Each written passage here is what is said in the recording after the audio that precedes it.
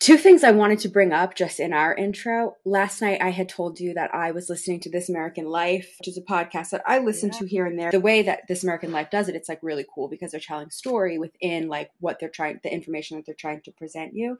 And last night's episode, there was this really, before they got into their whole episode, one of their editors was reading an essay that she had written for George Floyd, her feeling. She is Black. She's from England. So she immigrated to America from England like in 2016. And I just highlighted like a few parts that I wanted to read. Hopefully you guys can go off and listen to it's episode like 614 of This American Life. But I think also, I was educationally wise, I think I'm learning things through this. And I think if this is the only thing you're doing to support the movement or to learn something within this, maybe also this essay will give you enlightenment to something else. But so her name is Bim Aduunmi, probably butchering that, but she's from England. She works for This American Life. And just a few parts, she said, one project that counted the dead found that Black males aged 15 to 34 were 9 times more likely than other Americans to be killed by law enforcement.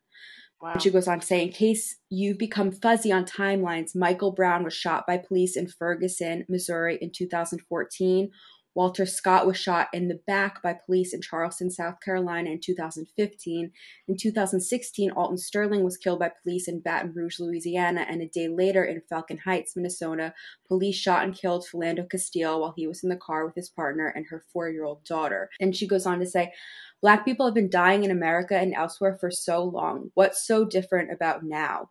That first weekend, I kept asking myself this: what's making white people care now? I keep looking to see what I've missed. What was the thing that's making brands draw these lines now? What makes babynames.com dedicate its landing page to listing Black victims of police violence alongside with the note, each one of these names was somebody's baby. Babynames.com stands in solidarity with the Black community. What is compelling people, a lot of them white, to stand up for the first time and proclaim that it's time to do something? How is it that I have read more proposals for defunding and abolishing the police in the last 2 weeks than over the course of the last 2 years? What's making people in small towns across America, from Lewistown, Montana to Bad Axe, Michigan, get up and protest now? If Sandra Bland didn't do it, if Eric Garner didn't do it, if Tatiana Jefferson didn't do it, if Ayanna Stanley Jones didn't do it, how is the death of George Floyd the thing that moves the needle? I can't think of an easy answer. It's not because he was 7 years old like Ayanna Stanley Jones was. It's not because he was a 12-year-old boy like Tamir Rice was. It's not because he was an award-winning EMT who tweeted that 2020 would be her year like Breonna Taylor was. So the next likely answer is that it's as simple as the effect of accumulation. Finally, there are enough dirty clothes in the hamper to justify putting on a load of laundry. Why now? And we're grateful, right, that it's why now, but what's taken so long? And I think, although having enough dirty laundry in the hamper, I think it's also the fact that people were locked inside for months due to a pandemic, and it was the only thing that they could pay attention to. True. Like Tiger King became this huge phenomenon, and I'm sure it would have, if we were still going about our daily, regular, normal lives, but would it have become so big so fast because everyone had all of that time to sit and binge watch this man fight tigers or whatever that show was? I don't really remember. It feels like it was decades ago. But in the same way, you had Breonna Taylor, and then you have, Ahmaud Arbery, and then you have George Floyd. I feel like it was 3 deaths that were murders. It was all people could watch or were watching because they couldn't go anywhere. So they had to pay attention to the news cycle that was on, because finally, instead of talking about COVID for 4 hours on Good Morning America, they're talking about George Floyd. And it's in everyone's news cycle, and it's on everyone's Instagram. So now no one has anything else to divert their attention from this. So you have to sit and you have to watch everyone's Instagram story.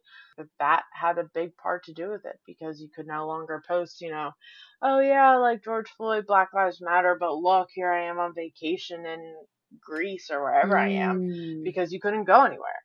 So it's okay, I either pay attention right now because I have nothing else to pay attention to. So now if you turn your eye to it, like, you're probably something is wrong with you and you don't want to care about what's happening. You don't want to pay attention and accept what's happening. You're deciding to turn a blind eye to it, while now you can finally look and say, this is really happening. This is real, Mm. and I cannot avoid it with the rest of my life. I can't bury myself in my job or whatever so much because you're working from home and now you are just looking at your phone or have the TV on in the background.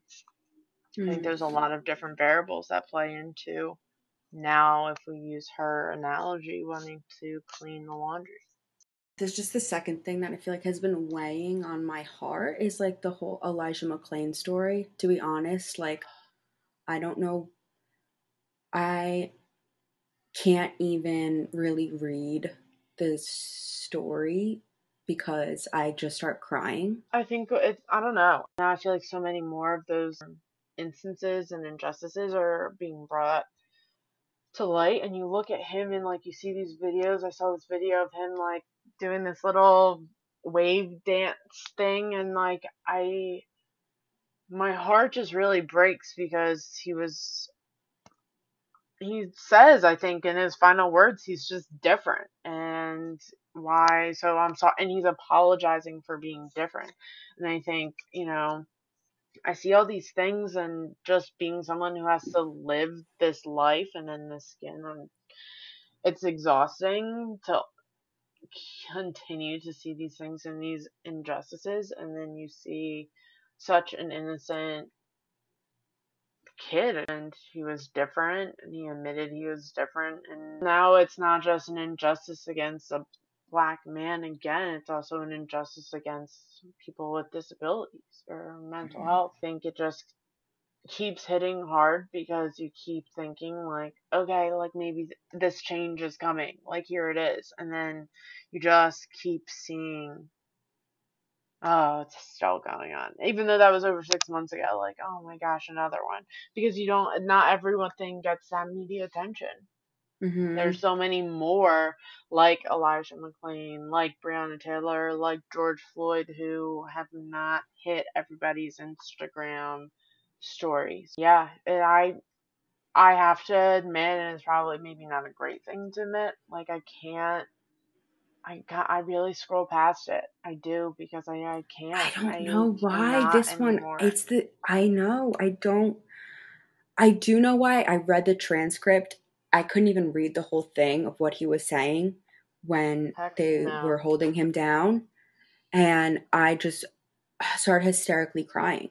And the whole reason that he even got the police called, because he was wearing like a face A covering because he mask was because anemic anemia. because it was And the cold. neighbor that called said, I don't think anyone's in danger, but there's this guy walking with a Suspicious. mask. Yeah. Mm-hmm. Called him suspicious, but also said she didn't believe that anybody was in danger. She just wasn't sure who it was. And then his life was over. I think this has been my fight for my entire life. This will always be my fight. And I see these videos because I follow people, and so although it might not be on your Instagram story, it's always been on mine. And Mm. so now seeing all of these people posting it, it's the same thing. Why do you care now? Why haven't you cared before? Why, and I get there's growth, which we talk about with Frankie as well. So people are growing, which is phenomenal. But, you know, I know I'm doing the work. I'm reading, I'm educating others. I saw a Mm-hmm. post and it said if your feed is back to normal, then you're following the wrong people. Mm-hmm. And I think that says a lot, because if you're not sad and brought to tears every time you see that sweet video and picture of Elijah McClain, then you have some internal work to do that I cannot help you do.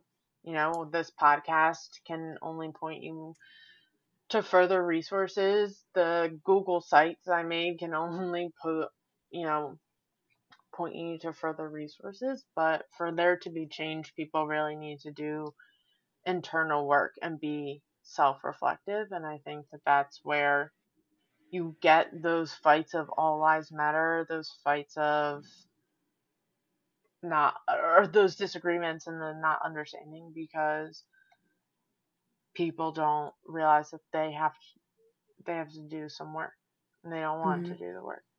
So today we had Francesca Greenwald on for this episode, and it goes by Frankie. So I think we say Frankie a lot in the episode. So we also work with Frankie. Although we worked with Frankie, this was just her first year that she finished at Overbrook. So, you know, being in the history department, I don't really know Frankie that well. I've only had probably a handful of conversations with her. Or students have said like, oh, you know, like I was talking to Mrs. Greenwald. So I know her more from like my friendship with Melissa, and Melissa talking about, oh yeah, I was talking to Frankie and la da da. So Frankie had reached out to Melissa that when we first came out with the podcast about potentially being a guest, and that she had some topics she wanted to talk about. So the episode, I think, is definitely a little bit different because since I don't know Frankie super well personally, I didn't really know what questions I had for her because I didn't know her story.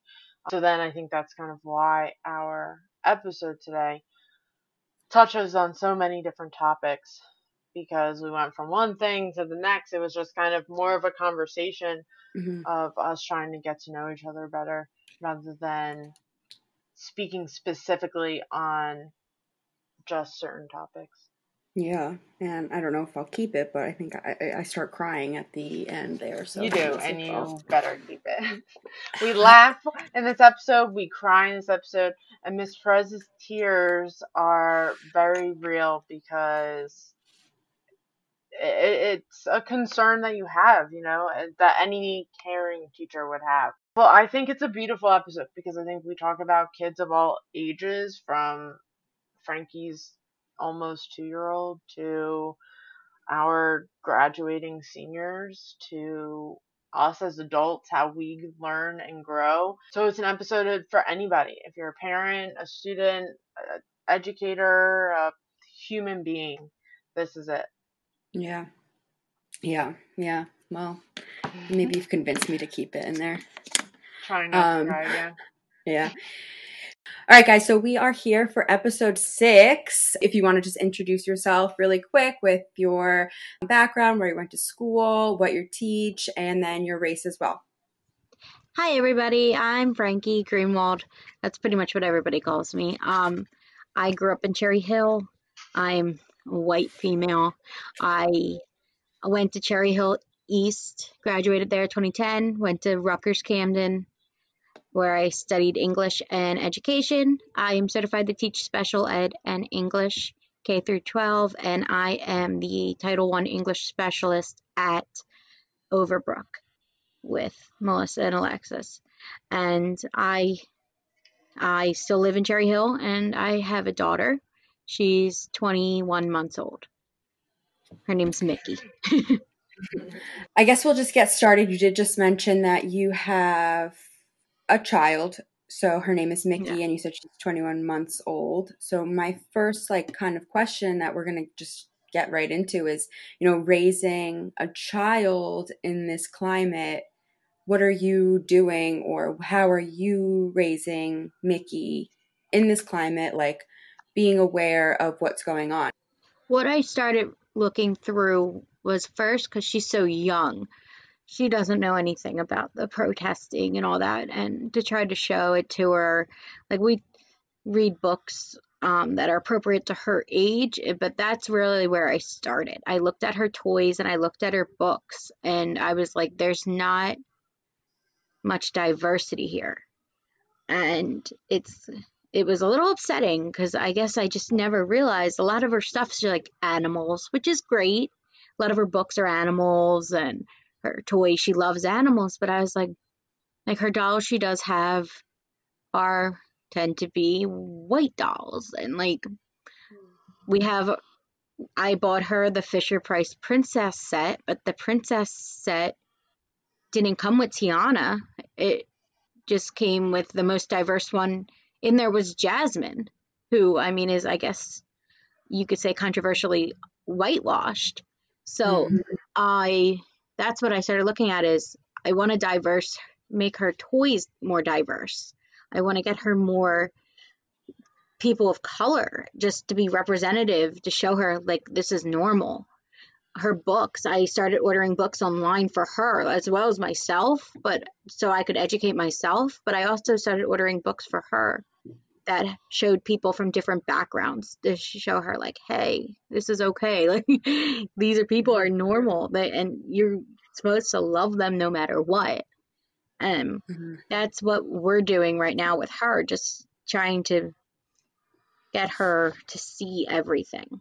I think we hear a lot of what I'm hearing lately is some parents are saying, well, I'm not teaching my kids about color, and then they're going to be colorblind, right? And then on the other side, people are like, when I agree, well, no, like you have to teach them about color. You have to teach them about the different races. You have to teach them about the different cultures. You have to recognize that a Black person is different than a white person. And by not teaching them that, you're kind of really doing an injustice again to the next generation. There's beautiful things about different races. There's beautiful things about different cultures. There's struggles about different races. There's struggles that people have to go through with different cultures. So I think it's just so pressing to raise children in the way that we're going to want to see the future to look like.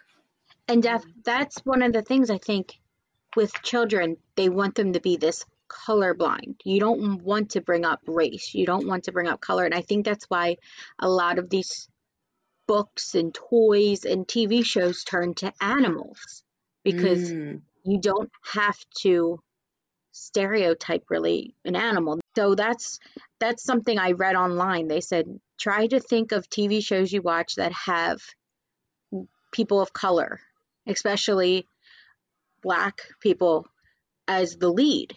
And I was starting to think, and I was like, like for her, there are a few. She likes Doc McStuffins.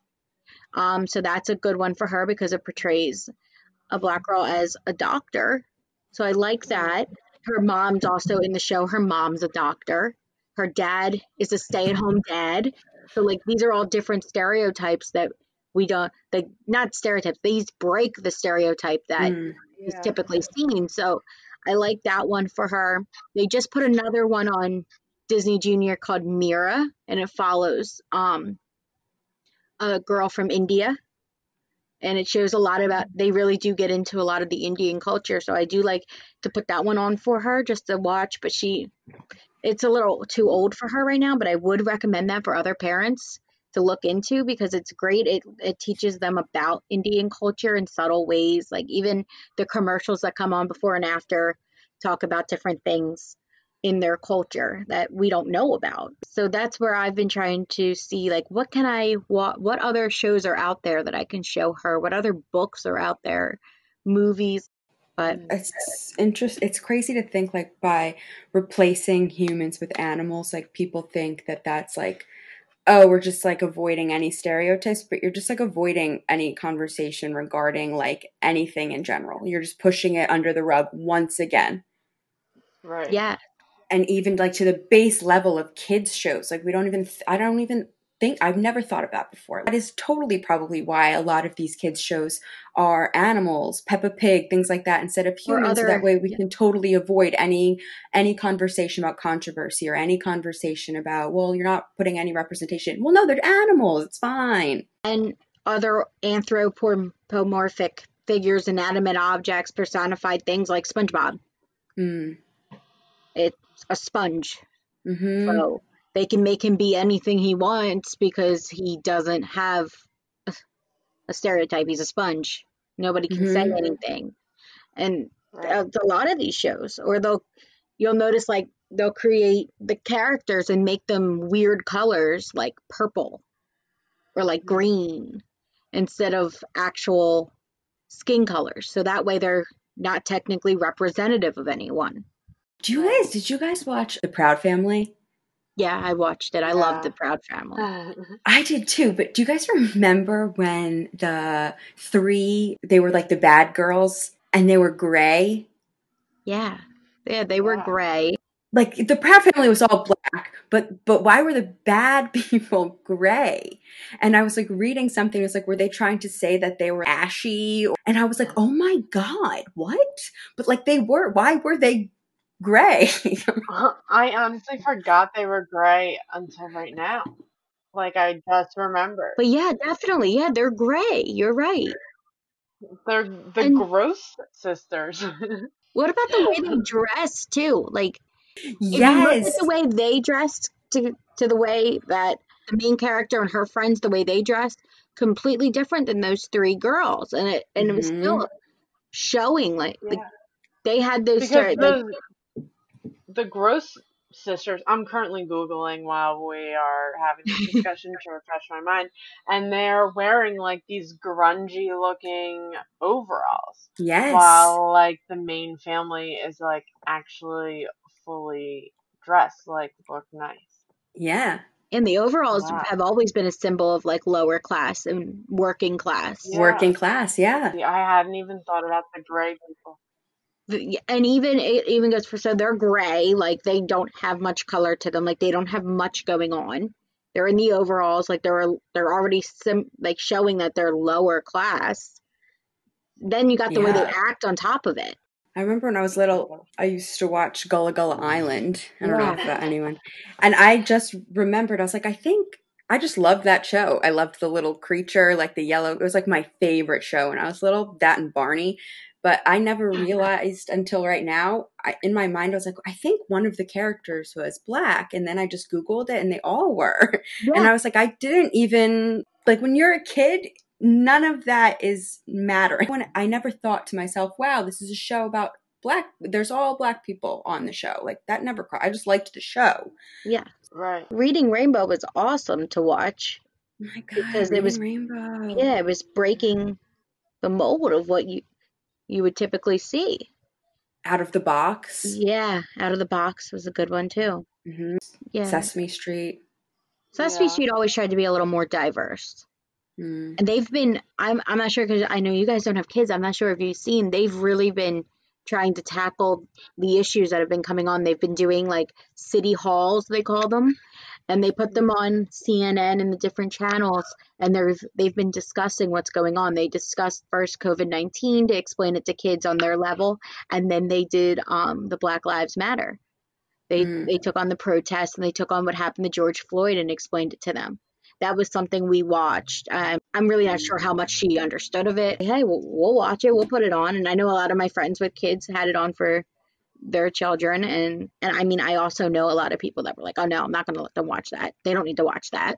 Alexis, I was thinking about this last night and I was like, this is like selfish of me to even be thinking because who knows who I could marry anyone, right? But you will always have to think about this.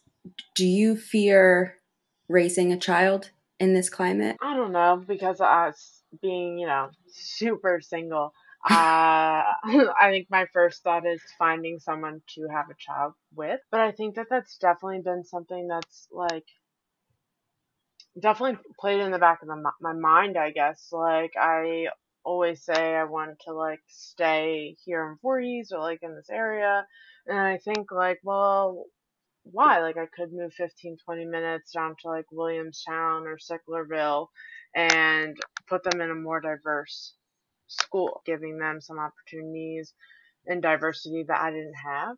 So I think it's like starting to think of some of those little things, like where would I potentially want to move to, or how can I best like what are things that I missed from my life or felt like I was missing in my childhood that I could make my kids' life like easier maybe, or recognize diversity ahead of time. But then that comes with a lot of other things, I feel like sometimes you have to have some of those conversations either earlier or later. Like a friend of mine, a neighbor, her son's almost 9 and she is like freaking out because as all these protests are going on, she's like, I think I'm gonna have to tell him I'm like, he's 9. Why haven't you told him already? But because we don't live in a diverse area, he like, it's weird because since he hasn't lived in a diverse area and kids are just kids and where we live is pretty accepting, he's been in the same elementary school. She's like, well, we haven't had to. Like, nothing has come up. And she said she didn't tell her older son until he started driving. Like, well, Mm. a little bit before he started driving, but as he was like a preteen and he was mixed in with some more kids from other elementary schools. So it's like crazy because I think more recently have I started thinking about having a kid and like what does that look like? And I think it's hard to really think about because I don't fully understand that like love and needing to protect your kids. So I can sit here and say like, no, I would totally like tell my kid before he was 9 years old, like that's crazy. Why wouldn't you? But then who knows where I am and who knows who am I married to, and what other things are going on around us that lead to us having that conversation. I'd probably watch Sesame Street, and I think if they had questions, I would be open to talking to them about it, but I feel like it's also hypothetical right now because who knows like when I have a kid and where we are as a society at that point. Yeah, I was thinking as a parent, I'm sure you worry about your kid either way, right? And especially as they get older and they start driving, you're worrying about your kid or you're worrying about them coming home at night and things like that, but it's 10 times harder, I think, for Black people, right? Oh, Like I couldn't imagine having a Black child and they go off as a normal teenager driving. Like I wouldn't be able to sleep until they were home. And that's all the time. Yeah, well, and then I think about it, and like I always had to text my mom, like when I arrived wherever I was going, and people be like, "Doesn't like why do you have to do that?" And at first I was like, "I don't know, she's being annoying," but now I think about it, and I'm like, I get it. Mm-hmm. Even now, like since I'm still living with my parents, like, I'm texting them, "Hey, I'm running out to Target, like I'll be right back," like, and I never really understood like why do you always need to know where I'm going or like what I'm doing. Like, just leave me alone. When you see these things, you get reminded, like, okay, like that's why they wanted to know. Mm-hmm. yeah. So she can keep up on me if she hasn't heard. And it's always tell me when you get there, not an hour later when you remember. Because it's true, Melissa. Like when I always knew like my parents worried, but now that I have a daughter, especially when I'm away from her, you get like these random thoughts, and like I can't imagine just driving itself. I'm going to be a nervous wreck when she starts driving because it's not only is Right, she driving correctly, are the people around her driving correctly? Is she looking to make sure the people around her are driving correctly? Did she check her tires? Did she check this? Because it's not stuff I do to be Black on top of that. So then it's like that's a whole nother thing, like a worry that I'm not going to have to worry about with my daughter, but someone who's Black is going to have to think if they get stopped by a cop, like just for something right, And minor. that's an example, right, of that white privilege. And that's not a bad term. That's just an example of you're starting off at different points. Frankie, you're going to start off with your daughter driving at the point of, I'm just worried of her driving skills, right? I'm just worried of the people on the road. It's a big worry. But then as a Black person is saying, yes, I'm worried about their driving skills, other people on the road. And I'm also worried because they're Black and they may get pulled over by a cop. So now they're back here in the race, right? Whereas the white person's starting ahead of them. Again, it's just as simple as that. And right. that is one example of white privilege that maybe listening to this people hadn't thought of before. Maybe now when they hear this, they're like, yeah, I had never thought about that. I feel like and that's right. Like, it's in all of those little things. I was reading this thing and it said white privilege doesn't mean that, like, you haven't lived a hard life and you haven't met obstacles. It just means that you're not facing difficulties because of the color of your skin, because of Yeah. just what you look like. I hadn't even thought about it in that way. So, I feel like the best thing another great thing that's coming out of all of this is that there's so many videos and explanations of things that seem like very complicated, complex ideas, and people are really taking the time to break them down and explain them. And using so many great metaphors. I was watching Trevor Noah had put that woman, the Monopoly metaphor. Kimberly Jones, yeah. To break that down, that complex idea of economics and of where African Americans have started and how they haven't even gotten a foot yet in the race, and to compare it to a Monopoly game was brilliant. And I just feel like that is what we need, right? We need these complex ideas in a way just explained to us that makes sense for everybody. That's something. Yeah. I'm still living at home. Like Alexa said, I am as well. And my mom grew up in South Philly, and she talks about how she had a very diverse upbringing. But at the same time, she says a lot of things that are very racist. And when I'll try to educate her and point it out, and it's just like, well, you don't know. You're too young. You don't know. You believe everything you read on the internet. And I'm like, well, no, I've educated myself. I've started reading things. I've started talking to people. I've empathized with people by listening to their stories, and it's not just, oh, I've changed. I believe everything I read on the internet. It's like, well, no, the internet, yeah, it puts out a lot of stuff, and some of it's not true, but it also can bring people together. My dad and I have very similar views. So she'll say that to me, like, you're just young and naive, you don't know. And I'm like, well, I'm not young. I mean, I'm obviously younger than you, Mom, but like I'm not young to the point that I'm easily influenced. I know what I'm talking about. I mean, I've seen things. I watch everything you're watching, yet we just have different things. And that's how it is. Like, even with my sisters, they're twins. My one sister always will bring up, like, you hate me because I lean to the right. And I'm like, no.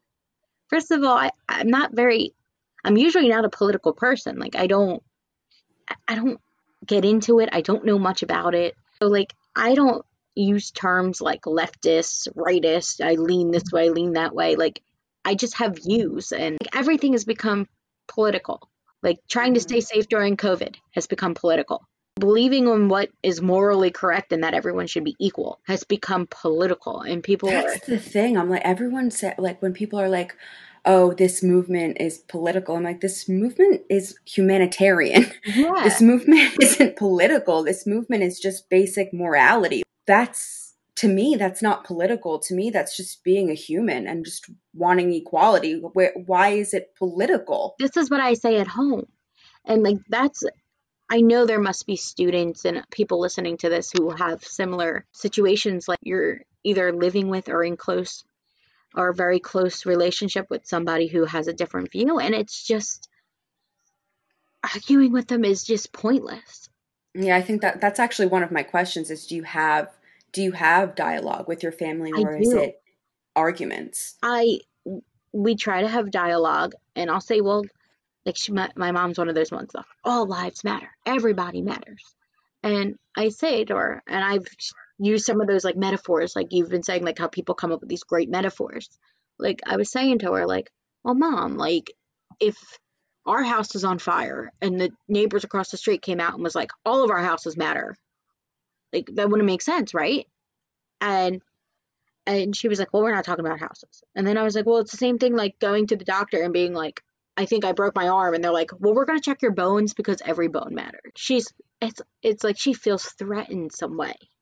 Like she's very upset about the Columbus statue in Philly because South Philly is where she grew up and she's Italian. So like they feel so connected.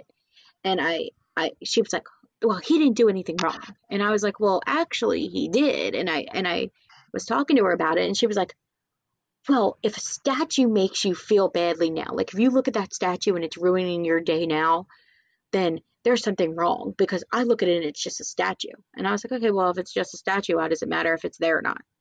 And usually they do turn into arguments because she doesn't know what else to say. Same thing with my sister, when I try to talk to her, and she's like, well, everybody does matter. And I'm like, yes, everyone matters. We are all aware that everybody matters, and that's why we're trying to fight, so that everybody matters. Other minorities, or what happened in the past, Irish were slaves and Italians were slaves, and I'm like, yeah, but they're not seen as different now. Like you look at me, like no one's going to be like, oh well, she's Italian and German. No, I'm white. Like I don't fill out the paperwork when they ask me. I don't have to say I'm Italian, German, blah blah blah blah blah. I put that I'm white Caucasian because that's how I'm viewed. My neighbor's very politically involved, and she's Jewish, and she was saying to me how she has trouble even in her own community, people saying, well, like, well, we were mistreated, we were this, and she says, well, that's why you should understand more. Mm. And that's pretty much, it's important to have the dialogue, and it's important to stick to your views and not change them, but the arguments are not worth it to destroy your relationship with your mother or your aunt or your uncle or your brother or sister. So let them be heard and then explain after. So I've tried, but it's definitely a work in progress. My dad's tried. Mm. My other sister's kind of just, she believes the same things as my dad and I, but she just doesn't want to get involved, so she doesn't say anything. And Mm. I personally don't think that's right, because I think that's being complacent. You're just Mm-hmm. allowing it to happen because it's uncomfortable for you. It's going to make an uncomfortable situation for you, so you don't do it. If you believe strongly enough about it that it should be changed, you have to get involved, because staying out of it is just allowing it to happen. It's interesting because you grew up in a household that's divided, right? But why do you think you chose to be on the side you're on versus like the side her mom is on? Like, I actually had to do a lot of research because I used to listen to a lot of what my mom said, and I remember, I still think of this. It was in my 10th grade English class that we were talking about soldiers, and I made probably the rudest comment. I was like, people who become soldiers don't want to be soldiers to fight for the country. They just want to get the free education. And like I think of that now and I'm like, oh my goodness, I can't believe I said that. And like some girl in the class was like crying because her brother was a soldier, and I just remember being like, well, it's true. And I was like, I still think of that and think of how ignorant that was to say. But like that's what I was being told at home. My mom knew someone who went to Rutgers, who lived in Camden and got to go for basically free, and because she lived in Camden and opted out of housing, she would get a check monthly for what the room and board would be. I have no idea what this girl did, if she worked hard, if this was a scholarship, but this is what I was told, that minorities had more advantages because they had more money available for them for colleges. And because they had to fill quotas, they would be picked for jobs over me. And like, this was the stuff that I was being told. And I started researching and I was like, this is not right. Like, I actually needed to educate myself because I was listening to these things and like believing it. There's probably students at our school who may be hearing the same thing. You hold this hate for no reason. It's uninformed. They're not factual. It's just opinion, but it's what you've been told as fact. And if you don't look it up, you're going to believe what your parents tell you. And like, again, my dad was always the type like non-confrontational. So like he really never stepped in and said, that's not how it is. That's not right. He just let my mom go and I just believed it. And I've probably said a lot of things in my past that if they were written down and I could read them again, I would probably be so embarrassed and ashamed. And like, but I think that's growth, right? Like that's you recognizing, and that's doing what a lot of people aren't doing. and I think I keep seeing this meme. I forget exactly how it's worded, but it's saying something like we need to normalize educating ourselves and changing our opinions as growth and not hypocrisy. Because that's the other thing that gets thrown in my face too from my mom. Like, you're such a hypocrite. You used to think this, and you used to be this way, and now you're not. And it's like, evolved. Yes, this is something I teach to my 11th graders. We do a whole unit on, like, we read a bunch of transcendental essays, and this is like a theme we talk about, how you can think one thing today and tomorrow your opinion can change, and that is okay. That there's nothing, that is called growth. Think about it from a high school perspective. When you're in 10th grade, maybe you hate this girl, she's the worst person ever, right? You hate her, you're talking all this stuff about her. And then you, over the summer, learn something about her. And you actually learn she's not that bad. And maybe you guys become friends. And the next year, you're friends. And everyone's like, oh, you're such a hypocrite. You hated her so much last year. And it's like, no, I just learned something new. And I actually like her now. And I've changed my mind. And that's okay. But as a society, we're like calling that a hypocrite and saying it's Hmm. wrong to grow and change your mind Yeah. and learn something. Oh, the biggest, you've changed, you've changed. It's perfectly okay to think one thing and then decide, no, I don't think that anymore. Or How do you, as a white woman, change people? Can you change people's opinions? How do you go about doing that? And I think it yeah, is having those uncomfortable conversations. yeah. I think it can be done because I think I'm an example of that. It can be done. But But I think I it has to think be it's, an internal thing. yeah, that's what I was gonna Like say. I you think were it has to saying, be on your own Frankie, terms. yeah, because you were saying, your mom was saying all these things and it felt wrong to you, and maybe you were having conversations with other people, and then you went and continued to educate yourself so you could change your opinions. And it was interesting. There were three girls that I graduated high school with. I was like friendly with them, but we were never really like hung out. And they're trying to start some changes and discussions in our old school district. And they reached out to me because some of them are teachers. So they were like, hey, we just, being a black educator, they were like, we just want to like pick your brain and see like what would be possible. And I haven't talked to these girls in 9 years. And so I went on a Google Meet with them on Saturday morning, and I was stressing this idea of like people need to educate themselves. Just going to a protest is not going to change your opinion, because how do you really know what you're protesting for if you haven't educated yourself? And Yeah. this one of the girls was like, well, at some of those protests, they have like places to vote, register to vote and do all these things. And I was like, okay, but when you have a protest of thousands of people, not everyone gets that opportunity to go to register to vote at the protest. And right off the bat, a lot of these protests don't offer those things. And so I had to I literally pretty much just kind of stopped her and was like, hold on a second. Like, from someone who is living in this black skin from day zero until literally the end of my life, I am sitting here telling you the protest will not be enough to change and make my life better, or my kids' lives, or my parents' lives any better. And you're like disagreeing with me. And she was kind of taken aback, and I said, no, I'm telling you, for people's opinions to change and real change to be made, people need to educate themselves. And she was quiet for like pretty much the rest of the time. And then this is where I have to also stop, because I felt guilty for standing up for myself because she got uncomfortable.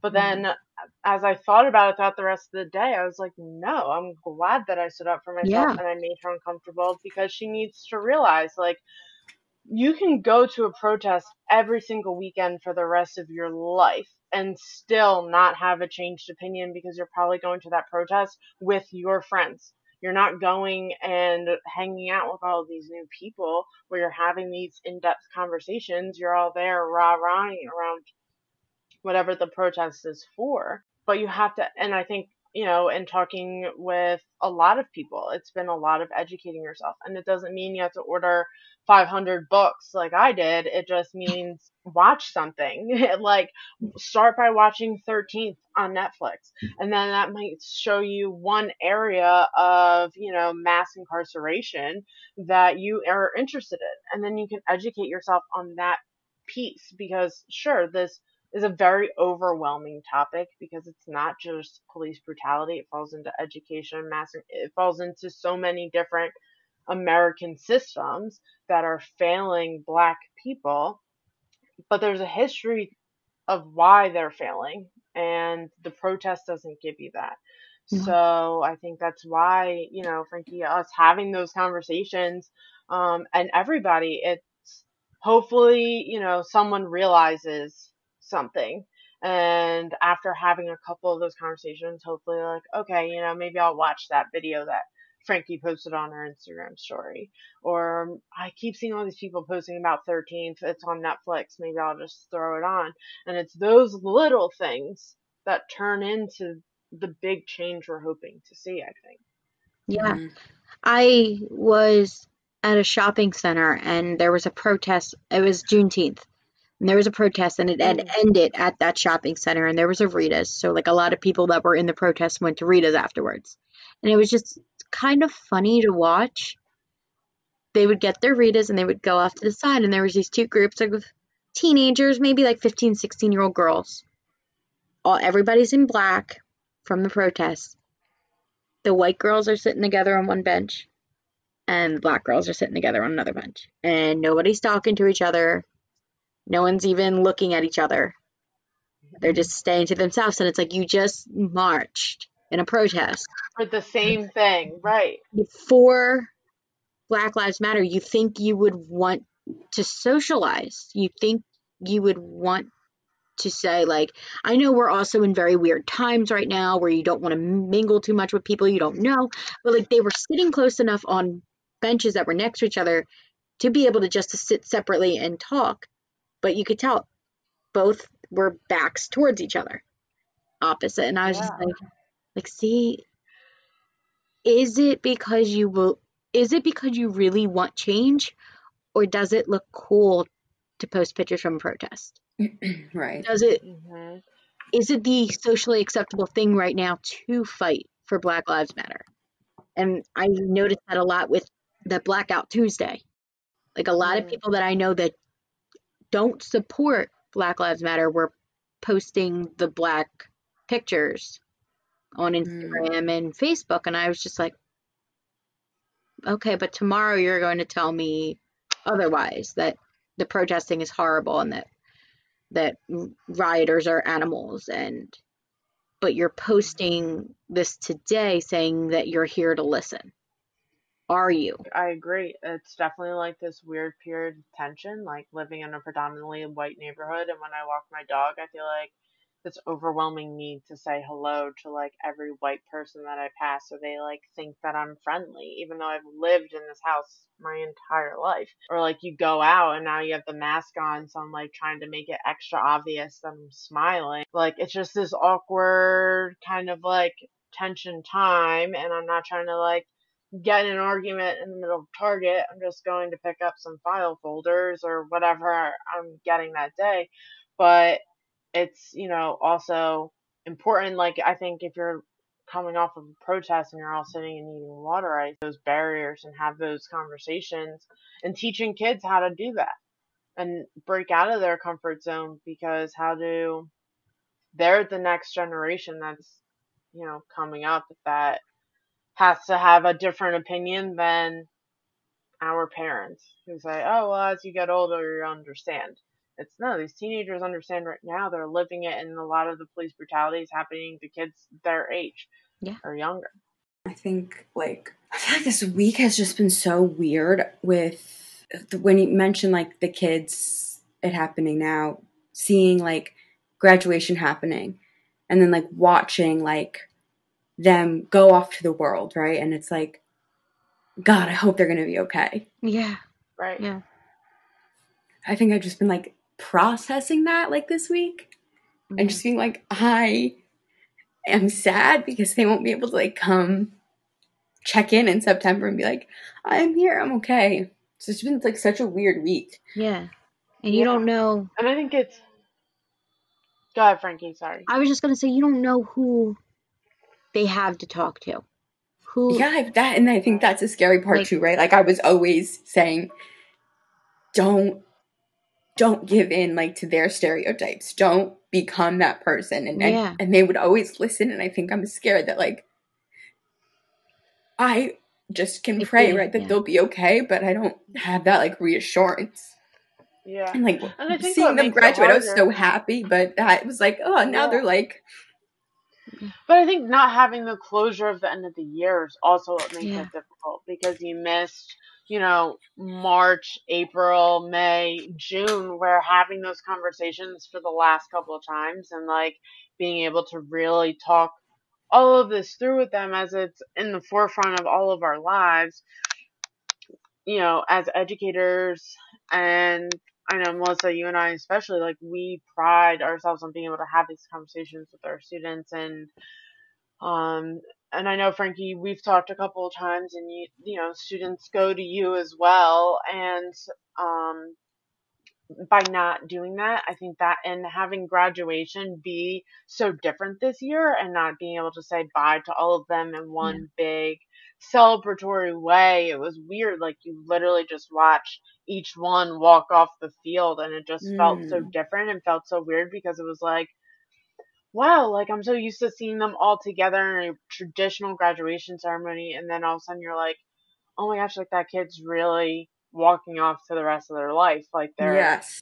they're done, and that was weird. Yeah. Yeah.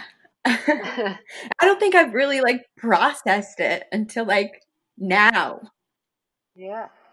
Because like you were saying, you don't know the world that they're living in. You don't know the house that they're living in. So they could be living in a house that's divided on Black Lives Matter, and they could be, or not be living in a house with anyone supportive, or who knows their situation. So for so many students, no matter where you are, I think school is a safe space for them. And they can have these conversations because it's adults and teachers that have a differing opinion and allow them to inform their own opinion. And sometimes at home, your opinion isn't allowed to be formed if it's different than your parents. And it's my house, so here we go. Mm-hmm. And so I think the kids respect when they have a teacher who allows them to form an opinion and helps them create one and educate them and kind of also challenges them. So I think that's really definitely for me as well been a difficulty for this year, since March, is just that's the part of my job that I love so much, is being able to talk to the kids as people. Yeah. They're not even kids anymore. They're high schoolers, they're students, they're mini adults ready to go out, and we're preparing them from 9th through 12th grade to go out into the rest of the world and get out of this K through 12 bubble that they've been in. So yeah, graduation was definitely very weird because usually you would have had pictures or hugs and all those congratulations, and you weren't able to do that because it was just like a wave, like, okay, bye, like, Mm-hmm. congratulations.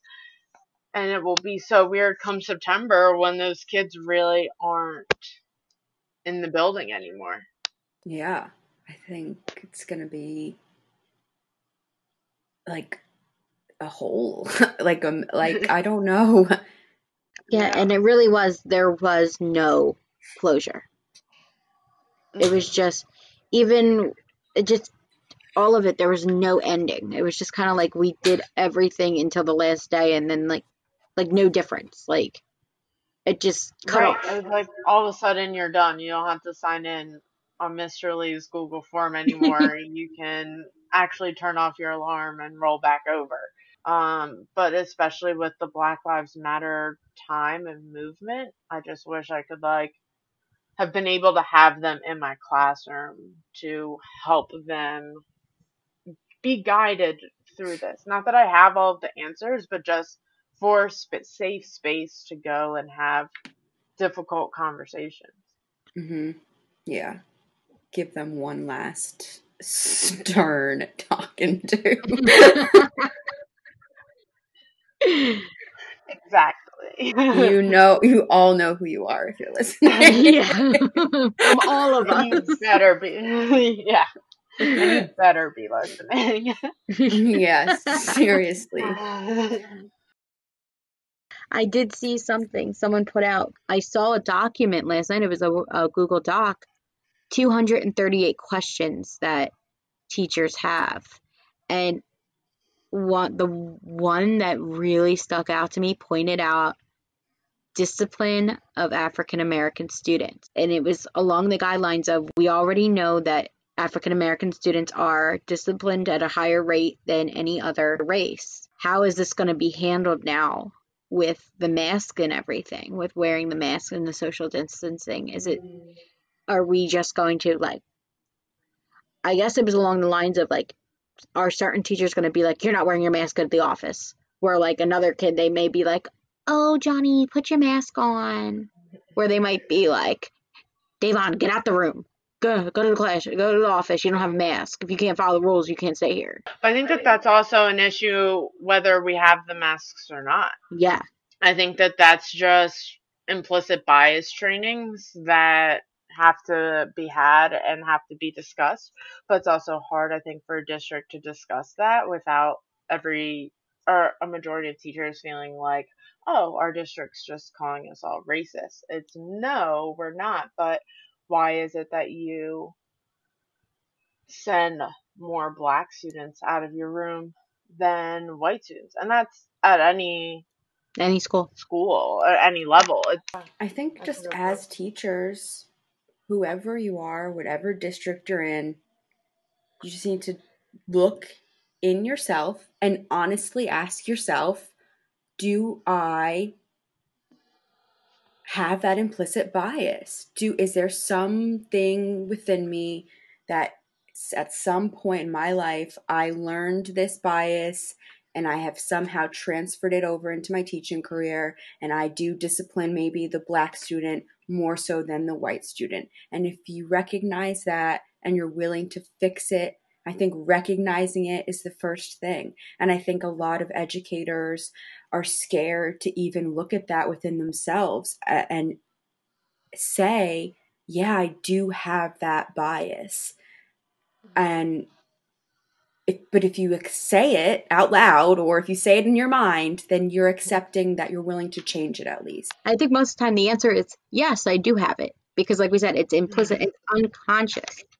It's just in us. If you've ever looked at a blonde, oh, that's a dumb blonde. That's an unconscious bias. You've been taught that.